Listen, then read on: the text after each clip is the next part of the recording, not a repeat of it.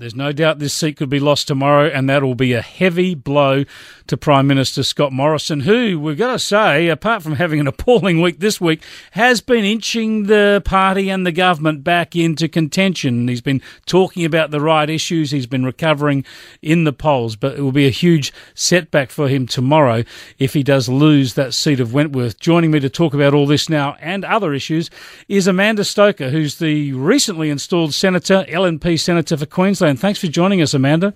Evening, Chris. How are you finding the Senate so far? Wandering up there to the esteemed red leather and watching the chaos unfold in front of you? Oh, some days you feel like you're changing the world. Other days it's frustrating as can be. But you just got to keep on doing the best you can to try and make things a bit better for the people you represent. Where did you line up on that silly stunt from Pauline Hanson against so-called white racism? Oh, look, like the rest of the team, I voted for it. And the whole thing was pretty silly. Most of those motions that come through the Senate are. The team at some point had made an error and gone, well, it is okay to be white, so let's vote for it. As a matter of fact, it's true. But yeah, look, we understand the sentiment. I understand exactly what Pauline Hanson's on about. We don't want these people constantly telling us we're racist and constantly attacking Western civilization and white middle-aged men and all the rest of it. But the answer to this sort of foolish identity politics surely is not to play the same identity politics in reverse. You're absolutely right. That's where the error lies, and that is that you don't deal with the poison of identity politics by trying to get behind a white version of identity politics. Yeah, spot on. I'm going to have a look at that issue a bit later in the program with Jane Marwick. It just occurred to me as I was introducing you that as a new senator, you would have been right in the middle of that. So thanks for sharing those thoughts. Looking to Wentworth, just how much of a blow would it be to the government to lose its majority in the lower house? Look, it would be a problem. It's quite strange that there's this temptation to have a protest, but which I can understand because locals might have had a sentimental attachment to Malcolm Turnbull. But ultimately, you don't deal with the problem of instability by creating more of it. People hate unstable, unproductive governments, but you've got to vote for stability. And a hung parliament and an independent who's got some pretty out-there policies is not a recipe for stability.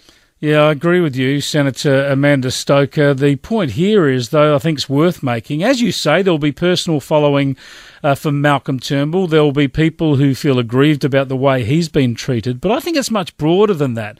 I think voters in this country are angry about the way the major parties keep doing this. They tear themselves apart. They switch prime ministers. They do people in. Whether you like Malcolm Turnbull or not, whether you vote Labor or Liberal, you're looking at a bit of a sideshow in Canberra that's lasted 10 years, and they do want adult government. We were promised adult government once, and that's what we want. I can appreciate that. But if you look at the record of this government, it's got some really serious, valuable achievements. We've got the lowest unemployment in 7 years right now. Should have been the biggest story of the week. Exactly. It's the strongest economy we've had in 10 years. We've just fast-tracked tax cuts for small and medium and family businesses. By 5 years, they're coming forward. We've delivered personal income tax cuts. We've legislated just this week the TPP-11, which means Australian businesses have access to $13 trillion worth of markets with low or no tariffs. So this is big stuff for Australian business opportunity and for job creation. We're getting to the point this year where we have a surplus. We can start repaying debt. This is the big, grown-up government agenda that was promised by the Liberal side of government. It is being delivered when you look through the personalities. Yeah, I actually went through that list. I came up with almost an identical list of economic achievements today, doing my day job at The Australian, because I think that the economic story has been overshadowed this week. As you say, the jobless rate, the trade agreement, and, of course, the prospect that I reckon the budget could actually be in budget this year.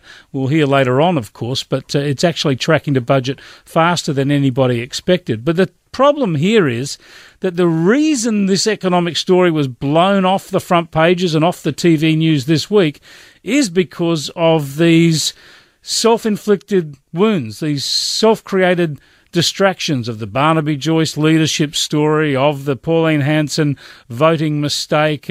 All this sort of stuff has actually really distracted the government from what it should be talking about itself. Yep, noted. Not going to argue. Okay, then. Well, let me go to the issues that are playing around in Wentworth. Now, this really drives me nuts right now. Dave Sharma, as you'd expect, the Liberal candidate, he's trying to talk about those economic issues and government stability and creating jobs and all the rest of it.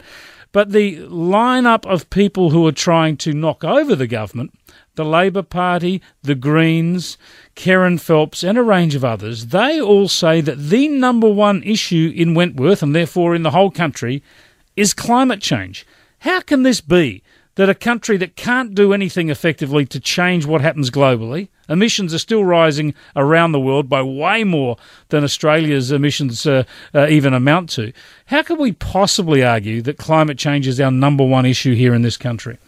Look, it's not for real Australians. For normal Australians and their jobs and their businesses and their household bills, the cost of living and in particular the cost of energy is the issue. And the idea that we need to be signing up to extreme climate ideologies in order to satisfy the voters of Wentworth, I think is really dangerous. When you look at the policy that Kerryn Phelps puts forward... She's signing up for 100% renewable energy. Can you imagine the recipe for a South Australia-like disaster nationwide with that? None of the base load required for reliability.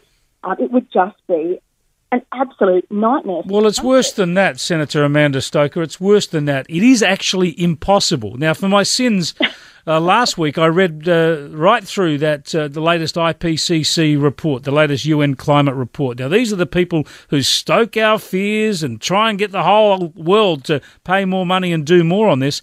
And they even admit in there that 100% renewable is pretty much impossible. The only countries you could do that is if you have a hell of a lot of stored hydro, a lot of hydro. If you've got a lot of mountains, like in New Zealand, you get a lot of hydro, fine. But in Australia, it is literally impossible. Not just madness, but impossible. And look, if these, green-leaning type people were serious about low-emission, high-output energy, we'd be talking about nuclear energy, but we're not. They're just being ideological about this. So why doesn't the government talk about that? Well, I'm encouraging them. You don't think we're doing enough in the energy space? The government is doing enough there, or governments around the country are doing enough, and nuclear should be part of the solution, or at least the discussion? Look, if we're going to be truly technology agnostic, as we say we must be to deliver affordable baseload energy for all Australians, then that needs to be a part of the mix. It works so well in Europe. There's a reason why, for instance, the French aren't concerned about meeting their Paris targets, and it's because they're largely run on nuclear, no emission. Absolutely spot on. I mean, that is a common factor. When you look at countries that don't have trouble with emissions, they either have a lot of hydro or a lot of nuclear. That's right. And the modern nuclear reactor is a whole lot safer, more efficient, much cleaner than anything that might be conjured by our stereotypical images of what a nuclear reactor looks like. All right, well, thanks for joining us, Senator Amanda Stoker. Are you going to predict a Dave Sharma narrow victory tomorrow, I suppose? Look, it's certainly what I'm praying for because he's such a high-quality candidate. People say they want to lift the standards of Parliament. This is your guy. Yeah, well said, Amanda Stoker there. The new LNP Senator for Queensland. You're going to hear a lot more from her because, as you heard there, she says what she thinks. She's even pushing the government after getting in there only a few weeks ago. She's pushing them to take up the nuclear issue.